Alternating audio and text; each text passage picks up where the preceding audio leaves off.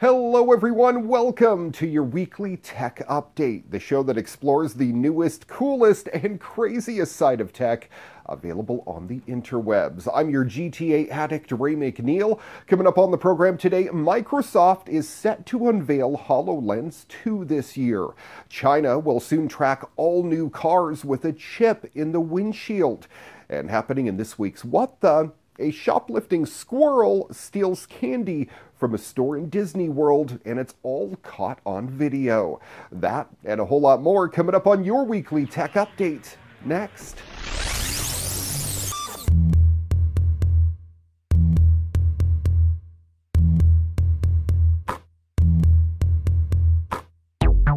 Hello everyone. Microsoft is planning to unveil its HoloLens 2 headset later this year, and sources familiar with Microsoft's plans say that the software maker is tentatively planning to unveil some details on the next HoloLens in the second half of 2018. The HoloLens 2 headset, codenamed Sydney, will include an improved field of view and will be a lot lighter and more comfortable to wear. Microsoft is also reducing the cost of the headset significantly. However, what that means is not yet clear, but it's all to drive business adoption. We're told that Microsoft has been testing future versions of its HoloLens headset with an ARM-based processor inside that will help boost battery life. Google is also reportedly building an ARM-based augmented reality headset. The HoloLens 2 will also include Microsoft's latest generation of the Kinect sensor and a custom AI chip to improve performance. Microsoft is also targeting a HoloLens 2 release date for sometime in 2019.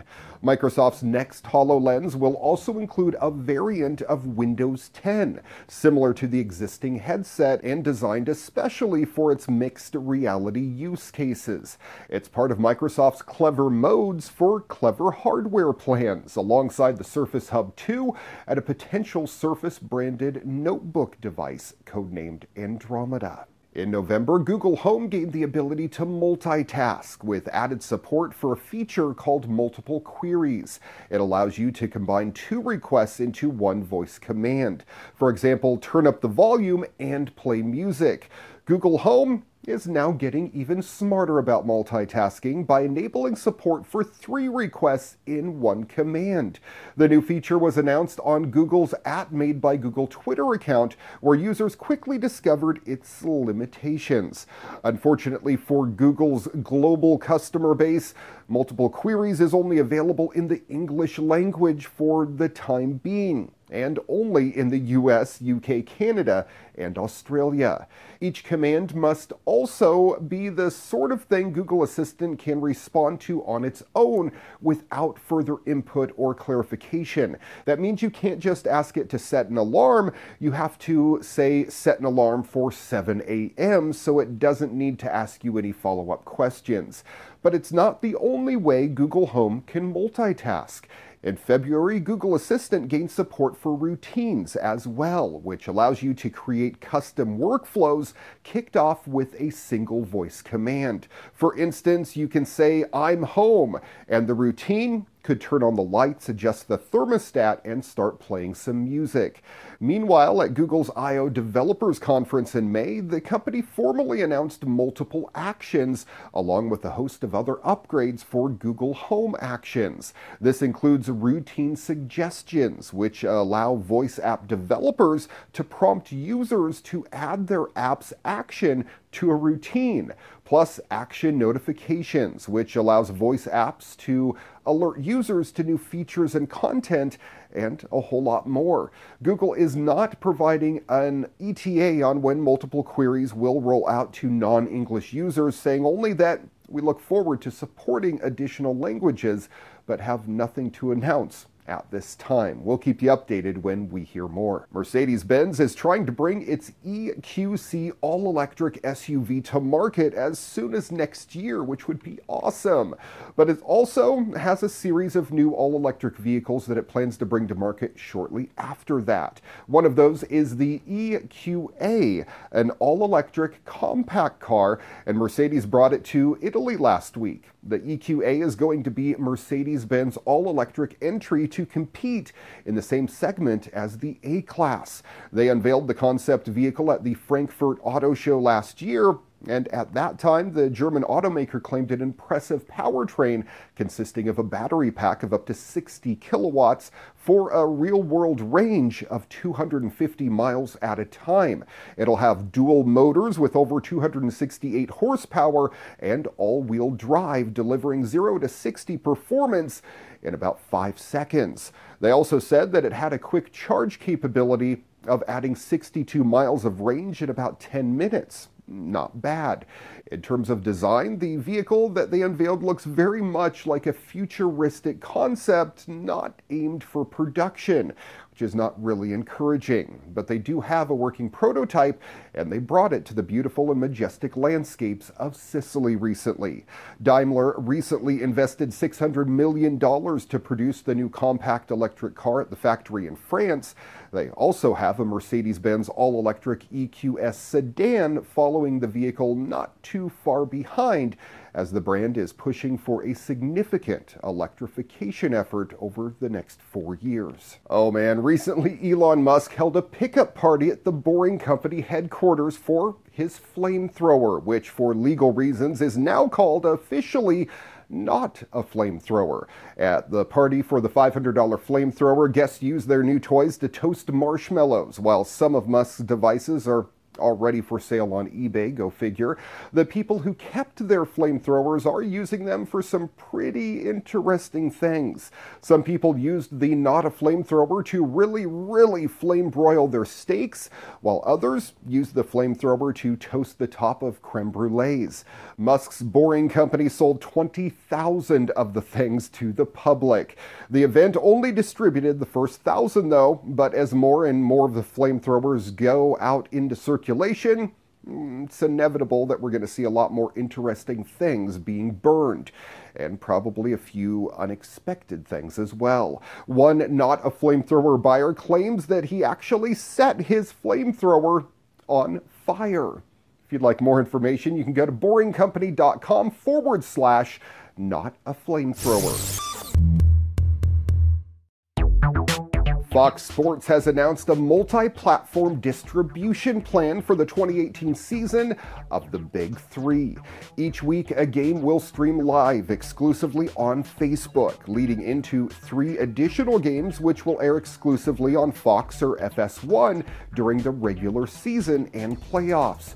The first Big Three game to stream on Facebook will feature a matchup between the 2017 Big Three MVP Rashard Lewis's Three-Headed Monsters, they're calling themselves, and Mike Bibby's Ghost Ballers. That's happening on June 22nd from Houston, Texas. Starting with the season opener in Houston on June 22nd, 1 game per week will stream live on Facebook Watch each Friday in the U.S. and then globally via Facebook.com/Big Three on Fox. For the first 9 weeks of the season, fans can be a part of the action on Friday nights by viewing on Facebook and then continuing to watch on the Fox Sports app.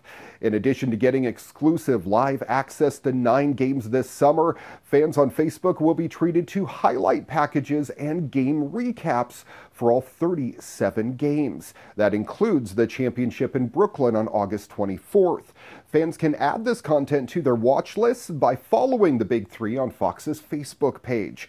The Big Three's 10-week season opens in Houston on June 22nd and makes its way to Chicago, Oakland, Detroit, Miami, Toronto, Boston, Atlanta, Dallas, and then to Brooklyn. All stops will feature 4 back-to-back games on Friday evenings with star players and legendary Hall of Fame coaches. Tickets are on sale right now, beginning at $20 a pop, and can be purchased at big3.com. Happening in entertainment news, MTV is revisiting Aeon Flux. The Viacom-owned channel is developing a live-action reboot of the animated series that originally ran on the younger skewing network for 3 seasons back in the 90s. Teen Wolf showrunner Jeff Davis is on board to pen the script and exec produce the drama alongside The Walking Dead's Gale Anne Hurd. Hurd who was not attached to the original series, did produce the 2005 feature film starring Charlize Theron. The live-action series is set in a future dystopian state and revolves around a young assassin who teams up with a group of biohacking rebels to save humanity as she becomes the hero known as Aeon Flux. The original Aeon Flux first aired on MTV in '91 as a 6-part sequence of short films that was featured in its Liquid Television animation series. It then returned in '92 with 5 individual short-form episodes, and again in '95 as a 10-episode half-hour series. All of them animated. The series was originally created by animator Peter Chung. Corporate sibling Paramount Pictures teamed with Lakeshore Entertainment and Heard's Valhalla Motion Pictures banner for the Theron-led feature. Other MTV series to score revivals as of late include Jersey Shore's Yo MTV Raps and TRL, with the channel also in development on a real-world revival. Reboots remain in high demand as broadcast, cable, and streaming outlets look for proven IPs in a bid to cut through a cluttered landscape quickly approaching 500 scripted original series. NASA's remotely piloted Icona aircraft, based at the agency's Armstrong Flight Research Center in Edwards, California, successfully flew its first mission in the National Airspace System without a safety chase aircraft recently. This historic flight moves the United States one step closer to normalizing unmanned aircraft operations in the airspace used by commercial and private pilots. Flying these large remotely piloted aircraft over the United States opens the doors to all types of services, from monitoring and fighting forest fires to providing new emergency search and rescue operations. The technology in this aircraft could at some point be scaled down for use in other general aviation aircraft as well. Flights of large craft like Icona have traditionally required a safety chase aircraft to follow as it travels through the same airspace used by commercial aircraft. The FAA granted NASA special permissions to conduct this flight under the authority of a certificate of waiver. The certificate permitted Icona's pilot to rely on the latest detect and avoid technology, enabling the remote pilot on the ground to see and avoid other aircraft during the flight. It took off and entered controlled airspace almost immediately. Icona flew into the Class A airspace where commercial airliners fly, just west of Edwards at an altitude of about 20,000 feet. The aircraft then turned north towards Fresno, requiring air traffic control to be transferred from the LA center to Oakland. On the return trip, the pilot headed south, requiring communication control to be transferred again back to Los Angeles. The flight was the first remotely piloted aircraft to use airborne detect and avoid technology, with all test objectives successfully accomplished. For more information on NASA's unmanned aircraft systems, you can visit go.nasa.gov. This is kind of scary. With all the other security concerns in the world, the Chinese government is readying a program that will make it possible to track citizens' cars using RFID chips. The program, which will be voluntary at first but mandatory for new vehicles starting in 2019, starts rolling out on July 1st. The program is being put in place by China's Ministry of Public Security and the ministry's Traffic Management Research Institute. By installing RFID chips on the windshields of new cars and reading devices on the side of China's roads, government officials reportedly hope to be able to study and improve congestion, therefore helping to reduce pollution, a major priority for China's president. They also hope to use it to help stem the rise of vehicular terrorist attacks. The system wouldn't be able to locate a car at any given moment or location like with GPS, and it's unclear how much information the government plans to store on each chip beyond the color of the car and its license plate number. This is also not the first system of its kind. Mexico is working on implementing a similar system, and countries like India, South Africa, Brazil, and Dubai already use RFID chips for everything from paying for gas, parking, and tolls to issuing tickets and collecting penalties. But China's system has a chance to be larger than any of these due to the size of the country, its population, and in turn, the tens of millions of cars it sells on the new market.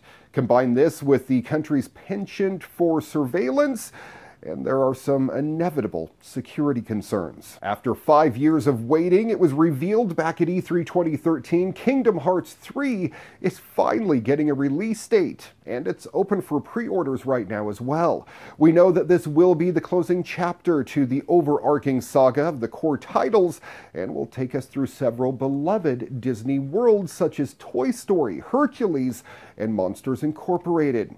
Kingdom Hearts 3 is set to release on January 29th, 2019 on Xbox One and PS4. Square has revealed even more details on the title as well, including an all-in-one PS4 Pro bundle from the 3 trailers at E3 2018. We got to see more of the worlds of Frozen, Ratatouille, Wreck-It Ralph, and Pirates of the Caribbean. This looks to be an awesome game for the young ones, and even us older kids too.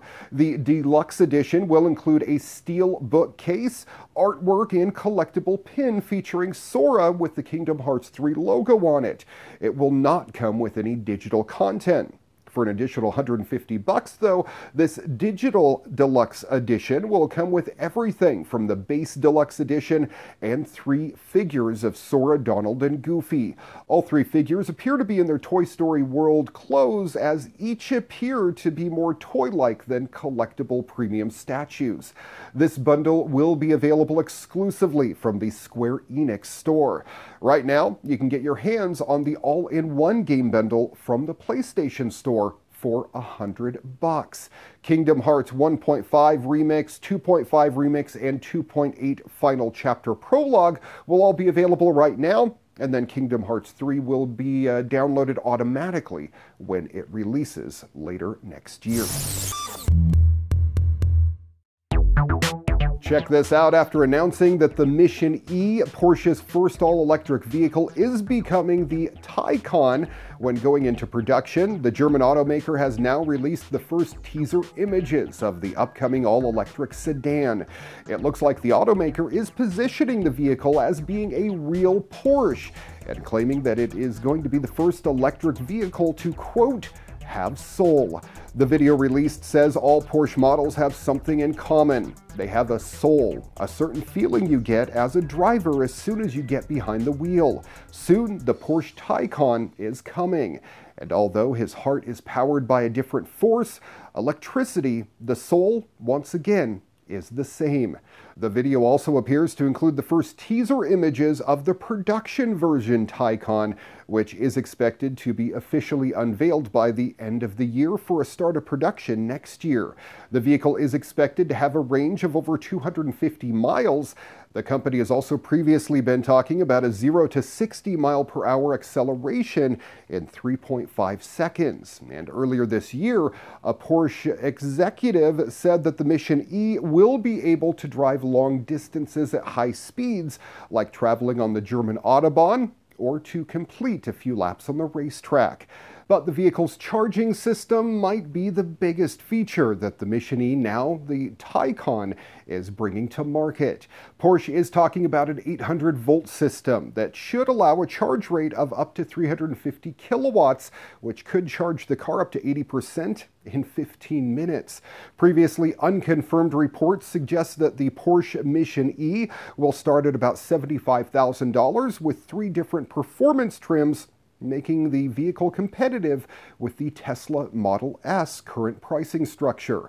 Those specs, however, are expected to be updated with the production version of the vehicle, along with the design. This is absolutely frightening. Conspiracy theorists have long claimed that some apps surreptitiously spy on you. Facebook has been accused of doing it to improve their targeting for years now, but while an application designed for Spanish soccer fans has admitted that it does listen in on people, it's not for the reasons that you might think. The official app for Spain's top-flight soccer league, La Liga, recently received an update that saw it request permission to access users' microphones and GPS settings, which actually isn't too out of the ordinary. When granted, though, the app activates the mic and geolocation of the mobile device during times when La Liga matches are taking place. Should it detect audio suggesting games are being shown in bars or other venues, the GPS is then used to identify those locations and find out if they are licensed to show La Liga matches. The league's governing body, LFP, said it has a responsibility to protect the clubs and their fans from unlicensed broadcasts in public places, and that such activities result in an estimated $150 million loss from the league each year. The news has raised privacy and security concerns among users of the app, but La Liga says it does not access the audio recordings that it captures. These are turned into irreversible binary code, it says, on the device itself. They are then compared to a database of reference codes and deleted if there are no matches. It appears that Europe's new GDPR privacy laws, which require users to understand clearly what they're signing when agreeing to terms, have brought the app's functions under the spotlight.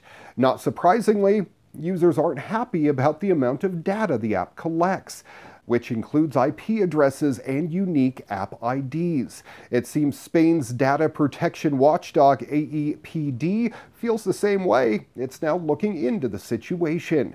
The Google Play Store's stats show that La Liga has now been downloaded over 10 million times. And finally, happening in this week's What The? Imagine coming back from holiday expecting your car to meet you at the airport due to a special parking service, only to be stranded and have your calls go unanswered.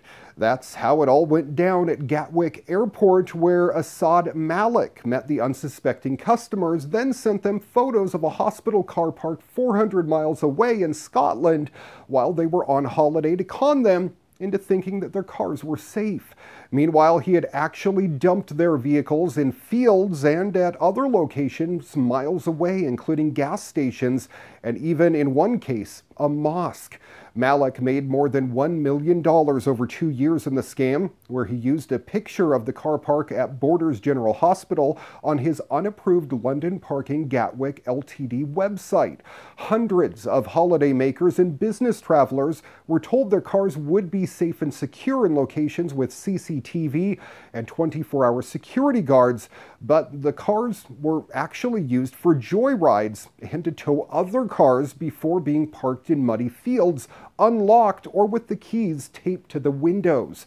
The owner and company, London Parking Gatwick Ltd, is accused of 6 counts of fraudulent trading and unfair and misleading commercial practices between October 2015 and August 2016. The trial continues, but Assad and the company deny all 6 charges.